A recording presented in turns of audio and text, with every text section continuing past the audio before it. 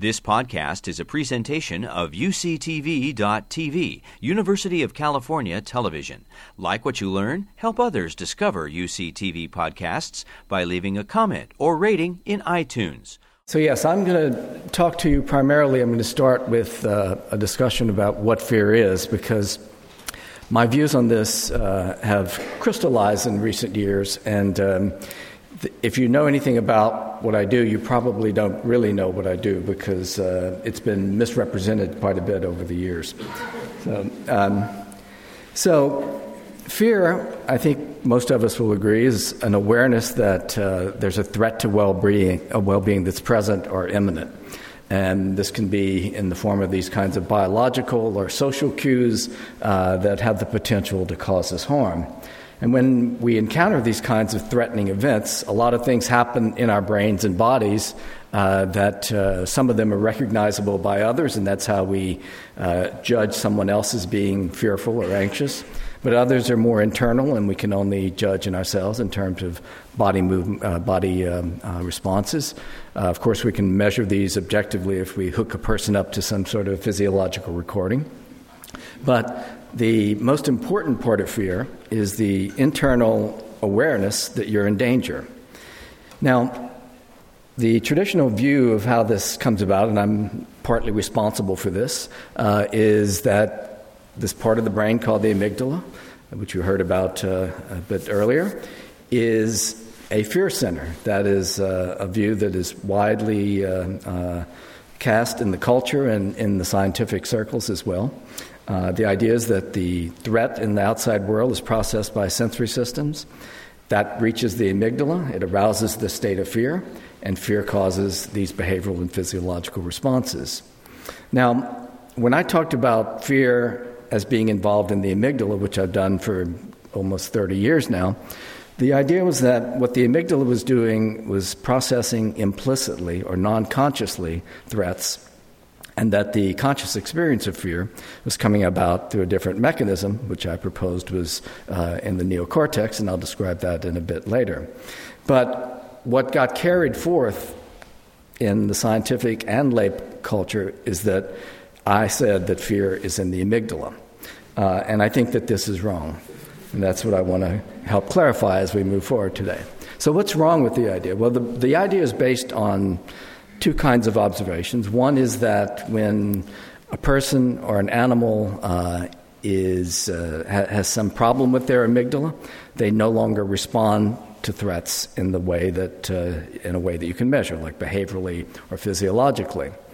And secondly, when an animal or a human is exposed to a threat, activity increases in the amygdala. So these two things kind of suggest that the amygdala is processing threats, and that has led to the conclusion that the amygdala is the source of fear. But that, I think, is a leap that's too far to make. So why is that a leap that's too far? Well, behavioral and physiological responses don't always correlate with subjectively reported experiences of fear.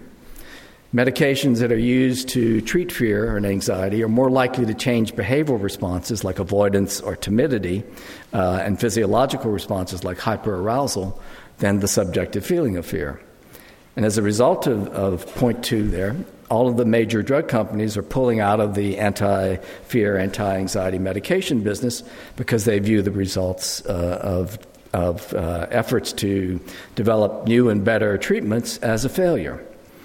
They don't consider a reduction in behavior and physiology a success because the patient doesn't feel less fearful or anxious, so the therapist is disappointed, the patient is disappointed, and the drug companies are disappointed. So, number 3, threats elicit amygdala activity and behavioral and physiological responses in the absence of subjective awareness that the stimulus exists, as in Nick Humphrey's famous blind sight situations, in humans rather than monkeys, though, and without any feeling of fear. So this can be done through studies of blind sight, but also through studies of so-called subliminal presentations of stimuli, where stimuli are presented very briefly or masked by some other kind of stimulus. The stimulus is present, it's a threat, the person doesn't feel fear, and yet the amygdala is still activated and the responses are still expressed. Fear is not the cause of those responses. And finally, in the damage to the amygdala in a human, eliminates the behavioral and physiological responses, but not subjective feelings of fear. So all of this to me suggests that fear is not coming out of the amygdala, but someplace else. So I will put an X through this fear circuit view, and I first want to redefine what the amygdala does. I think one way to describe it that is semantically more neutral and doesn't imply that fear is emerging, bubbling up out of the amygdala, is to simply call it a defensive survival circuit. Every animal has to detect and respond to danger, as we heard about birds being able to detect and respond to danger, and I was happy to hear that fear didn't come up there. It was described as responses to danger and threat. So every animal, from a worm to a human, has to be able to detect and respond to danger in order to stay alive. Even bacterial cells have to detect and respond to danger. So detecting and responding to danger has nothing to do with psychology. It's there to keep the organism alive. And if you have some kind of psychology because of the kind of brain you have, then you become aware that you're in danger and you experience fear.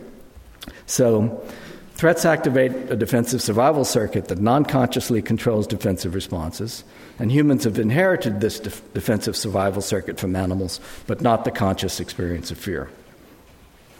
So if the amygdala is not the source of fear, how does it come about?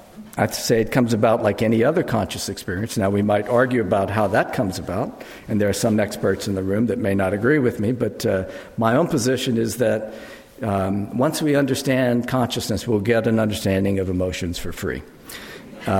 So my shot at it is something like this, which is an idea that really started when I was doing split brain work in the 1970s as a graduate student.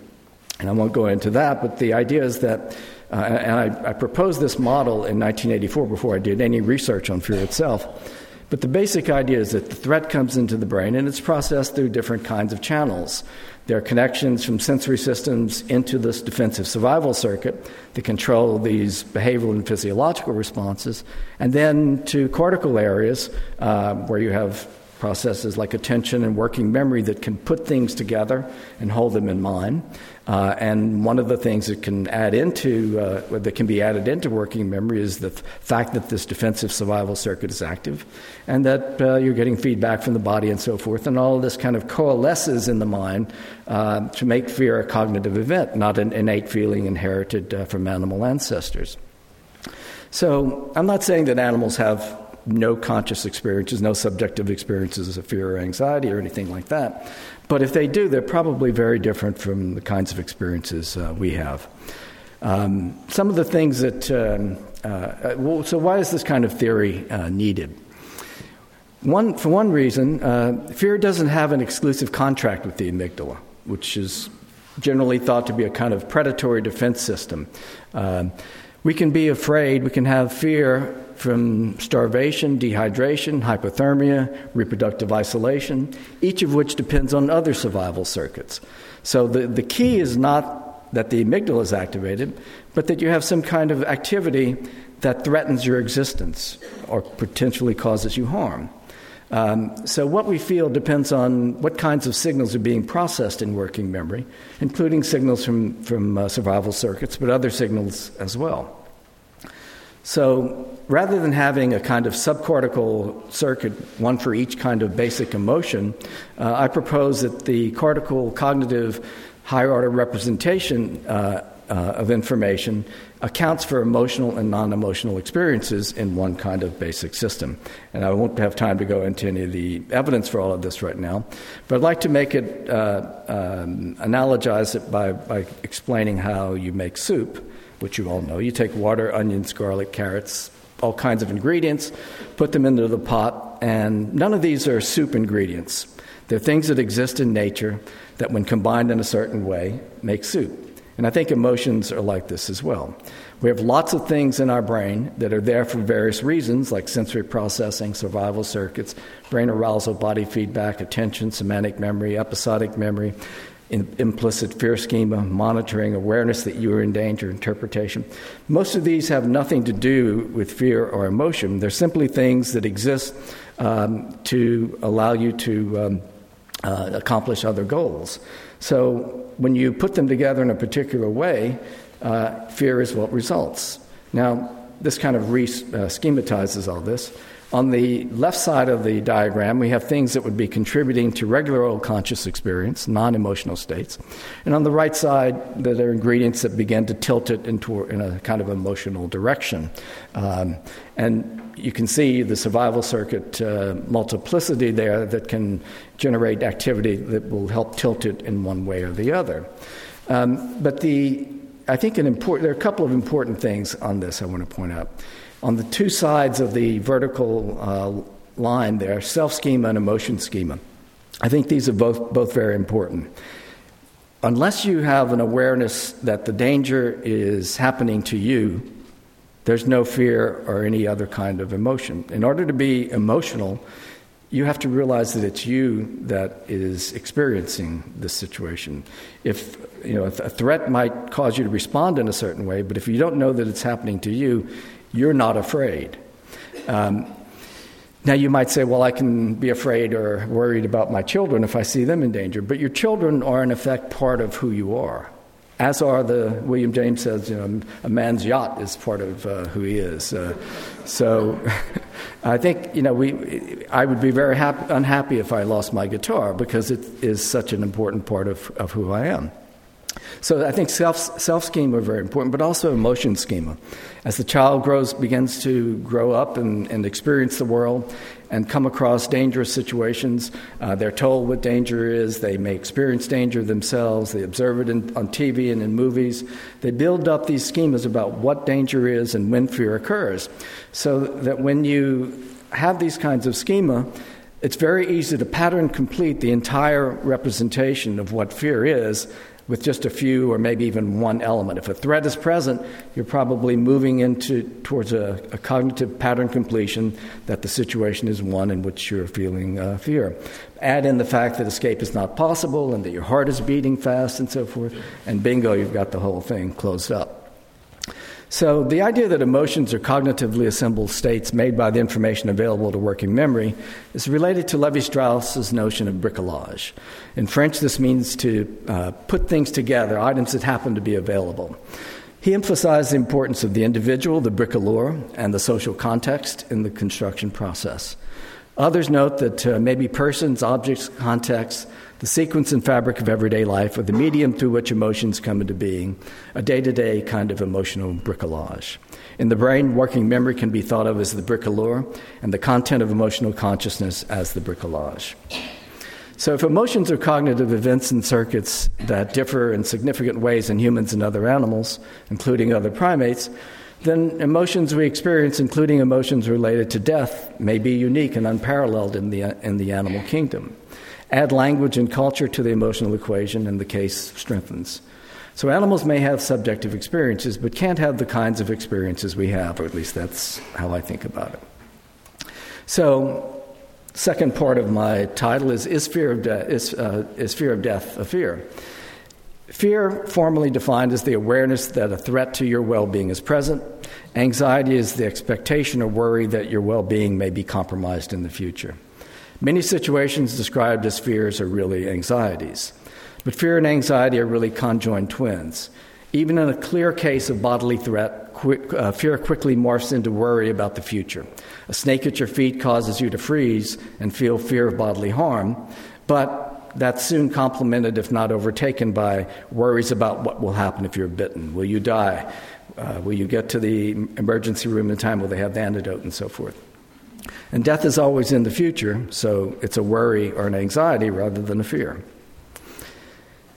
Fear and anxiety are products of the same cortical system, in my theory, but different subcortical circuits are part of what makes fear and anxiety different. Specifically, subcortical circuits underlying the processing and control of bodily responses related to immediate or certain threats versus future and uncertain threats are different. In the case of in the immediately present threat, the amygdala is very important. In the case of a future threat, an area called the bed nucleus of the sphere-term analysis is important. Now, the bed nucleus has become, for anxiety, what the amygdala is for fear. It's been viewed as the source of anxiety, but it's not. Like the amygdala, it detects and responds to threats, in this case, threats in the future. Fear and anxiety are the cognitive interpretation that these things are happening.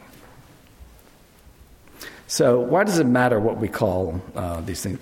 First of all, why does it matter what we call fear and anxiety? Why can't we just use one word or just even use them interchangeably?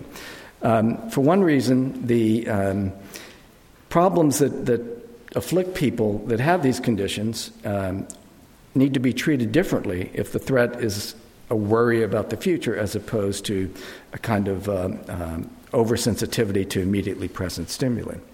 But in the case of fear of death or anxiety about death, the imprecision in scientific terminology, while a constant problem, it can easily be avoided by being clearer about the language.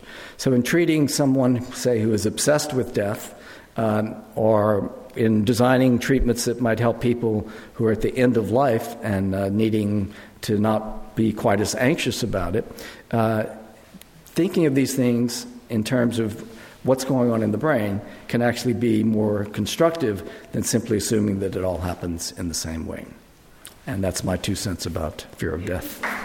Thank you. Well, thank you very much. And I'd like to thank the organizers and say how glad I am to be here and participating in this very interesting symposium.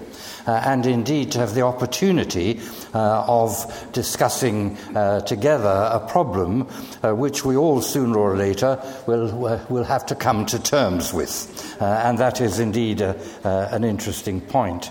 So I'd like to start with just a couple of quotations, this from Wittgenstein, and it makes an important point, I think, that we are talking of death, but death is a concept.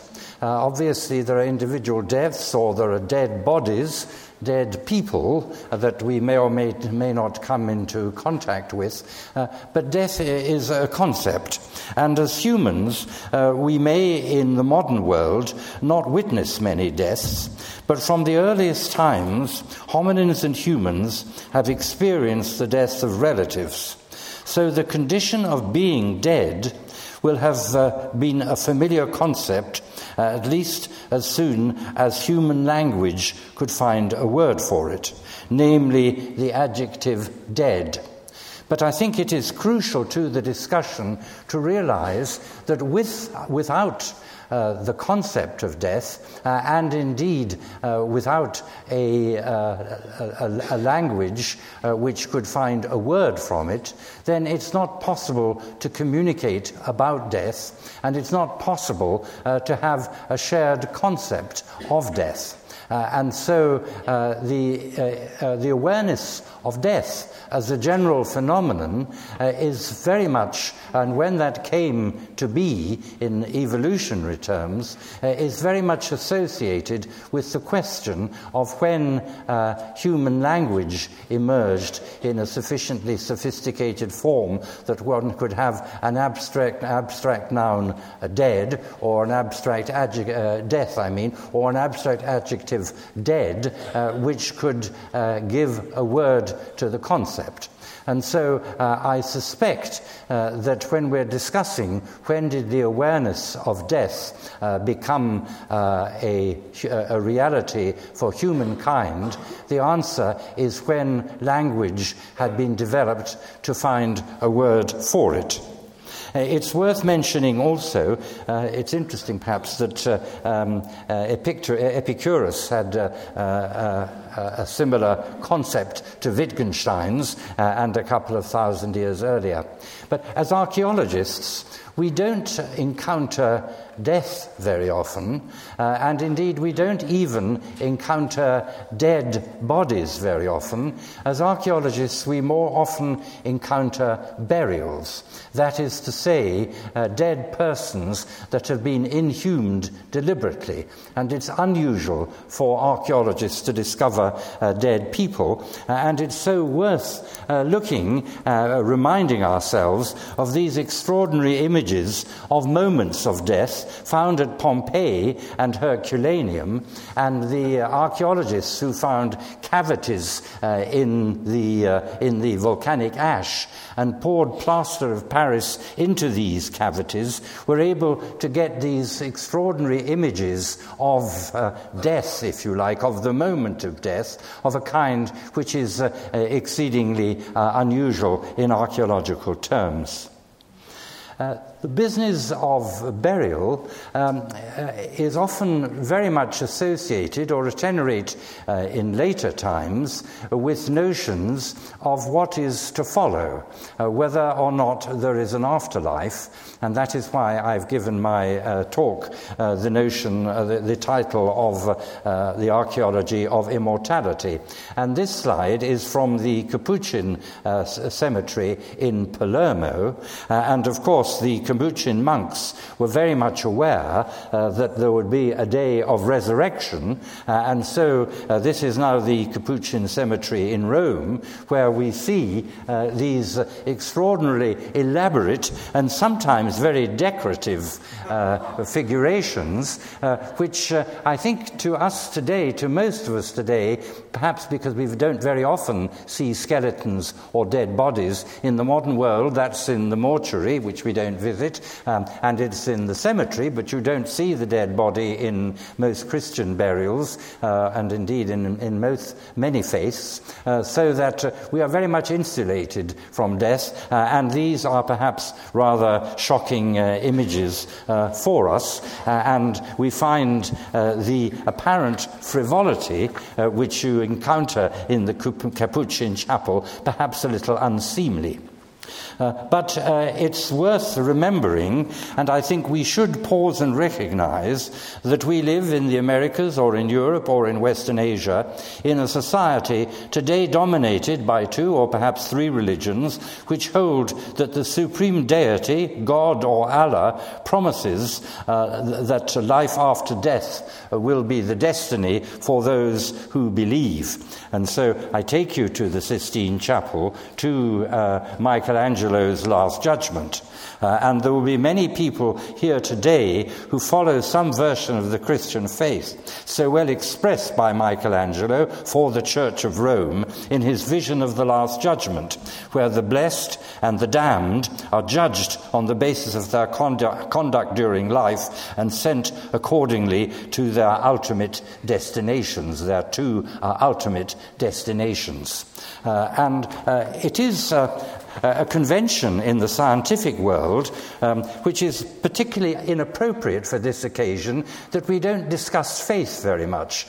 Maybe there are symposia on faith, but they tend to they can degenerate into alternative expressions of personal faith. And so it's an irony, really, that we are here today discussing awareness of death, but the belief systems which determine to some extent what a number of us will feel about death are not openly expressed. And I think that's worth saying, because underlying all the discussions is that some of us here are believers, perhaps of those 2 or 3 religions which predominate in the Western world, and others of us are not believers and are agnostics or atheists, and therefore inevitably have a very different approach to death. And many agnostics or atheists will not believe in the existence of the human being after death, although of course some may. And obviously I don't have time to talk about the Buddhist faith on this occasion.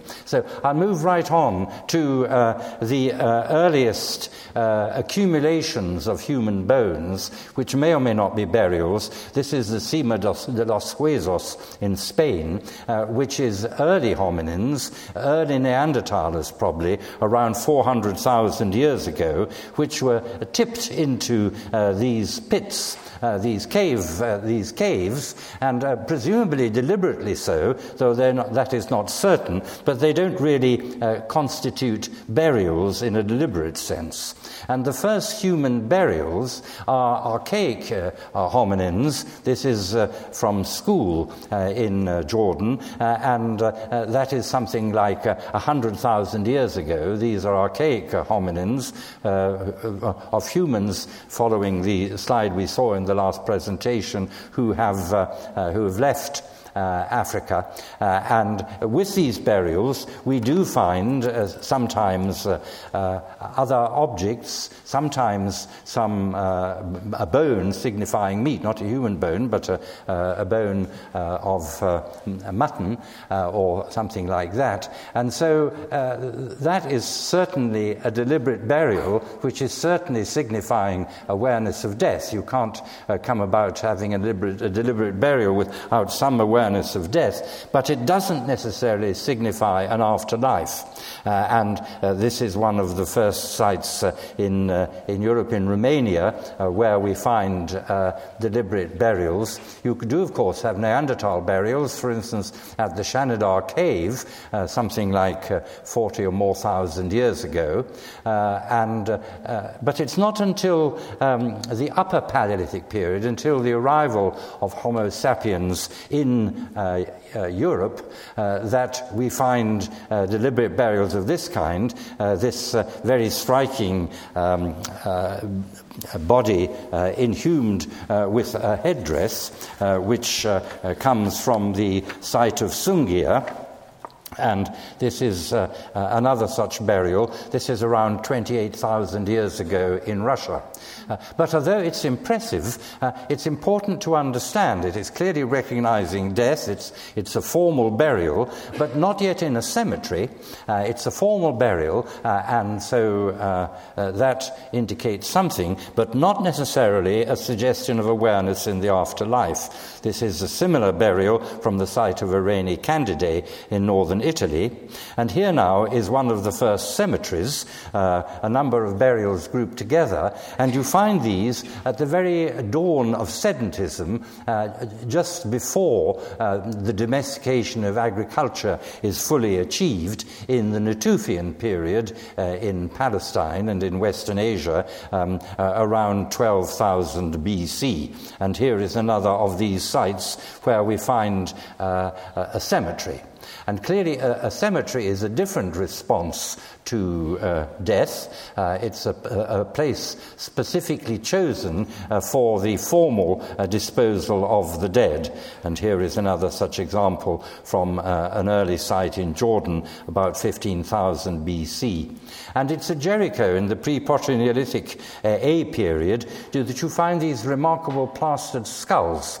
And these are one of the most striking finds that one has, where death is being responded to, and it's possible that this relates to a belief in the afterlife, but it's also just as possible that it relates to a belief in the significance of the ancestors, whether or not the ancestors are presumed to be still living in some sense. It is the ancestors who give often one's right to inhabit the land, the territory, which one inhabits today. And so this, moving on very rapidly to northern Europe, to the Orkney Islands, this is a site I excavated myself, of Contones in Orkney, where you see a constructed tomb, a very handsomely constructed tomb. Here is a reconstruction of it. And this is a place of collective burial. And collective burial is another phenomenon where the bones or the bodies of a community are together buried. And that is an important point.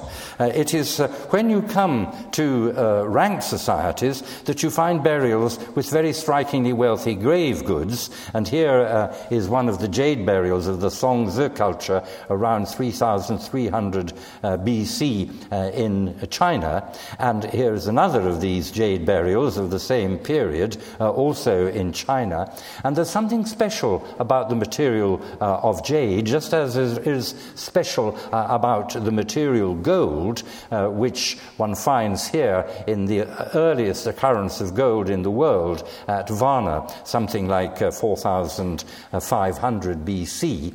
And the inclusion of these materials doesn't necessarily indicate a belief in the afterlife, but there is, with the purity and survival of gold and the purity and survival of jade, something which certainly in later times is associated with immortality. And I think there's a possibility that this is the time that immortality first enters the archaeological record, as it were, in these rich burials. This is another burial from Varna in Bulgaria around 4,500 BC. But it is with the arrival of state societies and with the arrival of a belief in deities, in transcendent deities, that you certainly find a systematic belief in the afterlife. And deities, of course, are by definition immortal, and you find deities in the archaeological record, it may be argued, for the first time in state societies such as ancient Egypt. So here you see the pyramids, here you see the wonderful gold sarcophagus from the tomb of Tutankhamun. And we know a great deal about Egyptian beliefs, and here is from the Book of the Dead, is the weighing of the soul of the deceased in the balance, and if the soul of the deceased was sufficiently free from sin as to be sufficiently light in weight, then the deceased would be accepted into a favorable afterlife. And so it's in China again, with the Shang dynasty, that you find these enormously rich burials, and with the first bronzes in China, and these are of great abundance. And it's also in Mesoamerica that with the development of state society, for instance with the Maya, that you find very elaborate burials which do clearly involve the belief of an afterlife, at least for the ruler. And this is the Tomb of the Inscriptions at Palenque, and here is the wonderful tomb slab of the deceased person of Pakal, and here is Pakal himself being taken down into the underworld. This is around 603 before the Common Era, and here is the contents of his tomb, including this wonderful jade mask. And there is the jade mask. And it's interesting to compare that with the jade masks which in China are used to surround the body of the deceased person. This is that was Liu Shan, and this is the burial suit of Princess Do Wan, who was buried around 113, or died 113 before the Common Era.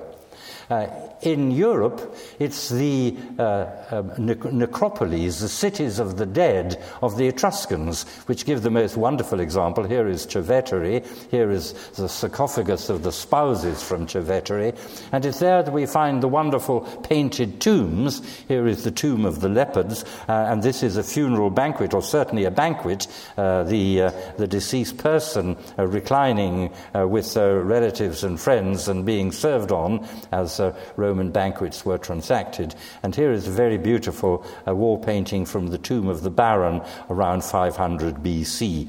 And this too is Tarquinia around 500 BC from the tomb of the Baron. And here is one of the most delightful depictions of music and dance from the ancient world, likewise of that period. And so we obviously find in the ancient world wonderful representations. Here is the goddess Athena in mourning at the grave stele of a deceased youth. And here is one of the most delightful series of paintings of deceased persons which you find on the mummy coverings in the Fayoum. And they have a wonderful vivacity, but they're commemorating a deceased person for whom a belief in the afterlife was probably a doctrinal reality. And then you have the grandiose. This is from the tomb of Mausolus, from whom we have the term mausoleum, meaning a grandiloquent commemorative tomb usually. And this is the funeral effigy of Mausolus, which is now in the British Museum. And here is a reconstruction of the tomb of Mausolus, as it would have been in Western Anatolia, Halicarnassus in Anatolia. And here in Rome is the great monumental tomb of Hadrian, which is today the Castel San Angelo, and here is a reconstruction of how it may have looked. And this is obviously the notion of death of an emperor as a significant event. And of course, the emperors of Rome were deified, and so on their death it was presumed that they went on to live an eternal life. And indeed, the later emperors were already regarded as divine before their death, so there was no trouble about that. And here is Hadrian indeed. And so, just to come to the conclusion, obviously we continue to use grave monuments as a suitable locus for celebrating the dead, and this is the tomb of Giuliano de Medici from the Medici Chapel in Florence. This is again Michelangelo now as sculptor rather than as painter, and here, as you'll recognize, is the Kremlin, and here in similar guise is Lenin, still immortalized, still embalmed. As you remember, Stalin was put beside him for a while, but then perhaps was simply interred very wisely subsequently. But Lenin still continues to rule supreme. And my last image is from the Taj Mahal, this lovely memorial to the bride of the Shah, dating from the 17th century AD. So some notions of immortality do continue, but of course immortality is usually part of a belief system which involves, in the modern world certainly, a faith of whether it's Christian or Muslim or indeed Buddhist faith, but I haven't had time to discuss the Buddhist notion of transubstantiation, how the soul can move from one individual on death to another individual, and that of course is a different concept of immortality. But as I said right at the beginning, I think the awareness of death simply depends on having a word for death, and I would say that when we developed as humans an awareness of death as a concept must be very much when we develop the linguistic capacity. And that linguistic capacity is usually associated with our own species, Homo sapiens, as indeed was very well documented by the last speaker with his map of the out of Africa expansion of our species, something like 60,000 years ago. So that, I think, gives a very brief synopsis of the concept of immortality for humankind. Thank you very much. So before I start, let me explain the general approach that I'm taking to the theme of this symposium today. As an anthropologist, my first port of call for addressing any question about human beings has to be the place where I've done fieldwork. This is because while all human beings are confronted by the same fundamental questions, and approach them through the same fundamental capacities that are afforded by their minds and bodies, they always bring to the task of framing the questions and finding the answers tools that are specific to the historical and cultural context in which they live and die. And to talk sensibly about the human beings, their questions and answers, one has to know this context well. So, let me take you to Betania, a small fishing village on the west coast of Madagascar. The inhabitants are fishing folk who describe themselves as Vezu, people of the sea. This is where I've done field work on and off for the past 30 years. During this time, I've seen babies being born, children grow into adults, adults age into wise elders, and lots of people of all ages die and being buried in the village cemetery. In Betania, when someone dies, the whole village springs into action. Depending on the age and the status of the deceased, the funerary proceedings last between 1 and 4 days. Each day, villagers are expected to attend 2 communal meals and a vigil. As you can imagine, organizing such events is a huge undertaking for the bereaved family. And while a few individuals are in charge of preparing the corpse and of dealing with the deceased closest and most distressed relatives, the vast majority of family members will be busy dealing with other things. Their first task is to formally announce the death to everyone who has a right to be told. A young boy is sent to all the households in the village. All the youths are dispatched to more distant locations. A text is delivered to the radio station in the nearest town, a text which announces who has died and lists all the names of all the people the death is being announced to. Meanwhile, money is urgently collected from family members. The money is needed to buy the vast quantities of rice and meat for the communal meals and the rum and coffee for the vigils. It is important that the crowds are not let down, for example, by serving them beans or fish instead of meat, or by running out of rum halfway through the night. It is shameful, ma menatse, to fail to pull it off. Not only because this shows that the most immediate family doesn't have the necessary resources, but also, and perhaps most importantly, because it shows that they don't have enough relations willing to help them out. In fact, everyone in attendance is supposed to make a monetary contribution. As the crowds assemble, the elders of the bereaved family set themselves up in one of their houses.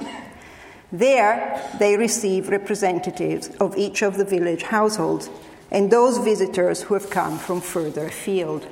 After a certain amount of highly formalized exchanges, the visitors produce an envelope, one insisting that it's nothing big, just a little thing. The envelope is accepted by the elders, who insist that it's not small, but a big thing. After some more back and forth, the visitors leave, the envelope is opened, the money counted, and the amount carefully written down in a special notebook.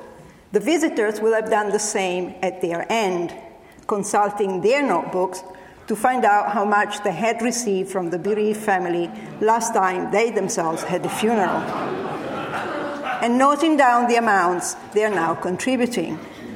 In this way, over time, people ensure that they reciprocate the contributions they have received, thus maintaining good relations and not losing face. This kind of reciprocation doesn't always work, but it's always closely monitored. Such and such a family has brought less than expected.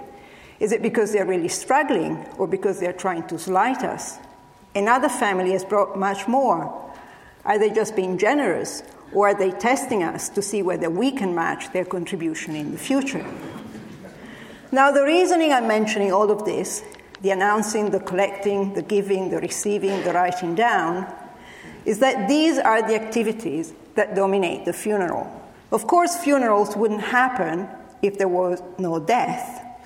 But the point I wish to stress is that for the vast majority of people, the deceased is actually quite peripheral to their experience and preoccupations. The same applies to their emotional experience. Of course, they are close family members who are highly distressed and grief-stricken. But for most participants, funerals elicit rather different emotions, ranging from plain boredom to alcohol-induced exhilaration to sexual arousal. This last one applies especially to youths who find in funerals the welcome opportunity to meet visitors from distant villagers who, with any luck, are not genealogically related to them and are thus permissible sexual partners. Indeed, it's well known that many long-lasting marriages started at the edges of a vigil. Now, to put all this into context, consider that, save for the crowds that gather for the much rarer construction of tombs, events which are planned in advance and are announced and therefore are better attended, funerals are the largest gatherings of people that villagers participate in. And they are events which give them a first-hand experience of the large-scale social system to which they belong. Here are these hundreds of other people, and here we are, my parents, my children, my siblings, my in-laws, just one node of this vast network of relations. And while funerals give people a snapshot of the existing social landscape, there are also occasions for acting on it and changing its shape. For example, by extending or withdrawing the announcement of the death, by succeeding or failing to put on a good funeral, by giving a small or a large or a balanced contribution, and most literally by having sex, which has the potential of adding new life to the mix. You will have noticed that quite deliberately, I've led you away from the deceased and the raw emotions that surround death. I've done so to dispel the common sense assumption that funerals are centrally about death and grief, and to stress the point that they are instead largely about the gathering of crowds, the expectations and obligations that people have, the appraisal and manipulation of the social relations in which they live. Still, there is a dead body at the center of it all. A body that is fast decomposing and that, sooner or later, must be removed from the village, taken to the cemetery, and placed inside a tomb, one of the many large enclosures that are scattered around the sand dunes. Once the body is buried, an elder gives an explanatory speech informing the other dead of what has just happened. He will then state that the deceased has arrived at the place where he is, Placi Misiasi, that nothing more is left to be done, and that the crowd should now disperse and go home.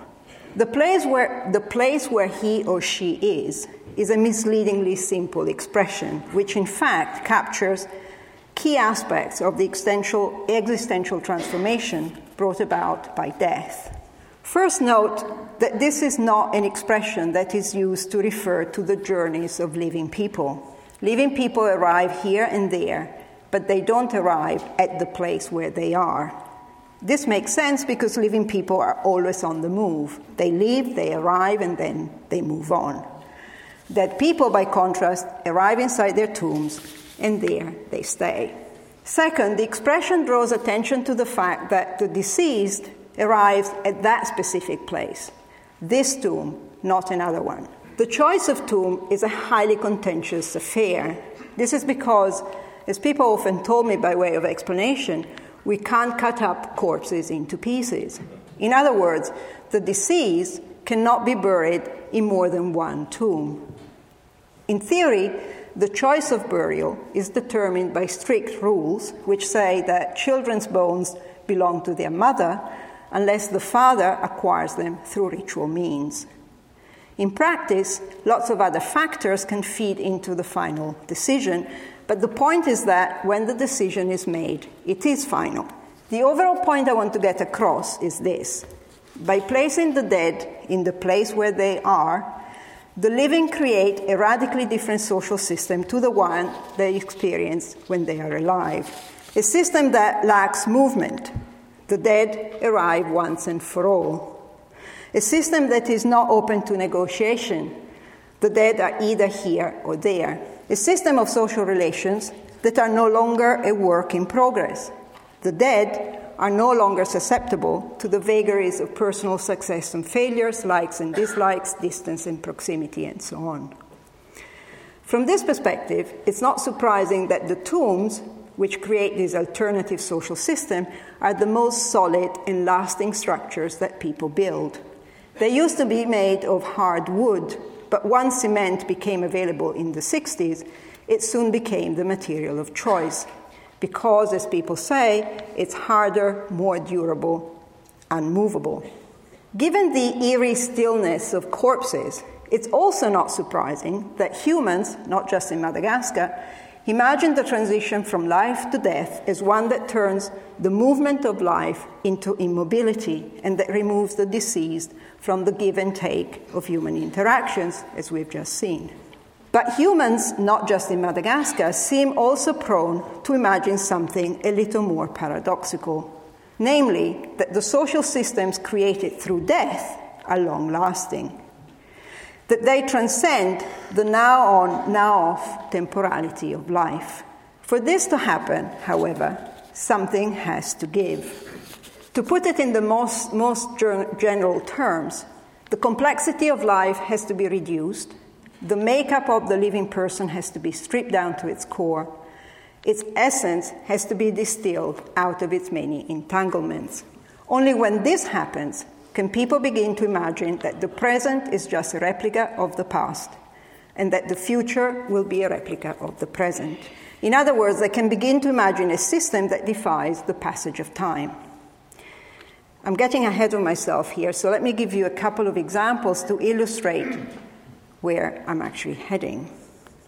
First, to the Vesu. The living, people say, have at least 8 ancestral lines of descent, those of their 8 great-grandparents. In fact, they would have more if they could remember them. This means that in life, each person is made up of at least 8 known ancestral parts, which are unique to that person because only that person and her full siblings share that exact combination of ancestral sources.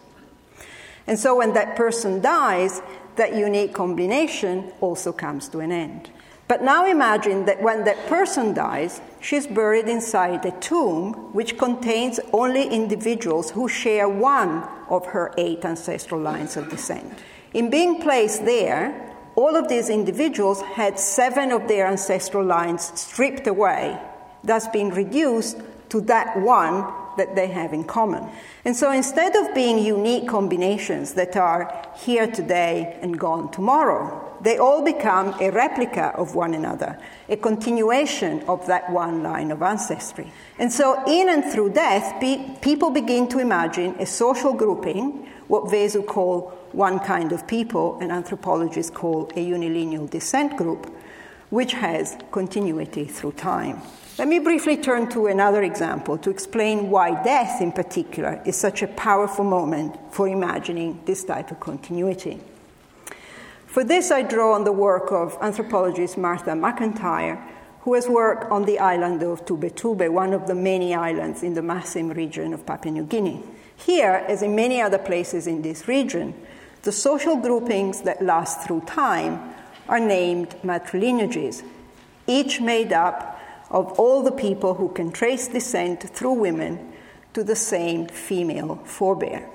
People here have a folk theory of the human body, which says that bones are made up of mother's milk, which in turn is passed from mother to daughter down the generations. The bones, in other words, are quintessentially maternal substance, which is sourced all the way up to that founding female forebear. This means that quite literally, the members of the matrilineage share the exact same bones. When it comes to bones, they are one kind of people, each person just a replica of one another through time. But you can see the problem with this idea. Living people, kicking, screaming, crawling babies, are not made of just bones. To be viable persons, they also need blood and flesh. This soft and wobbly stuff, the folk theory goes, comes from the father. And because one's father belongs to a different matrilineage from that of one's mother, the marriage would otherwise be incestuous, the living person can only ever be a mixed-up person, an idiosyncratic combination of these maternal bones and those paternal blood and flesh. A combination which, like the 8 ancestral sources of the Vesu, is here today and gone tomorrow. However, death resolves the problem. Quite literally, the process of decomposition gets rid of the paternal stuff, leaving just the maternal bones. In addition, funerals consist of complex transactions in which goods that represent flesh and blood are sent back to the family of the father of the deceased, which originally contributed to the person. In this way, funerals are thought to deconceive the person who has just died. As a result of all this, the people of Tube Tube come to imagine the essence of their matrilineage, the bones in their pure and unadulterated form, as lasting through time, originating in the ancestral past and ready to be passed on to the next generation. This, then, is why death is a source of celebration. Sure, people are born, reproduce, age, and die. As individuals, they're here today and gone tomorrow. But death lends itself, aided by a lot of ritual and imaginative work, to the creation of systems of social relations between the dead and the living, between the living and the unborn, which are long-lasting, defy the passage of time, and transcend death itself. Let me conclude with a reflection on the contemporary relevance of what I've presented you today, drawing on material from some very far-off lands and people. The reflection is that there is an obvious dark side to the celebration, a dark side which my Vesu friends, I just state this without having time to explain, have found ways of overcoming, but others have not. The dark side is that, as you might have noticed, the process of creating long-lasting social systems based on kinds of people that are nicely sorted into separate tombs, or based on the recovery of pure and pristine bones, gives rise to a kind of essentialist thinking that can very quickly turn into ethnic hatred, parochial nationalism, and racial discrimination.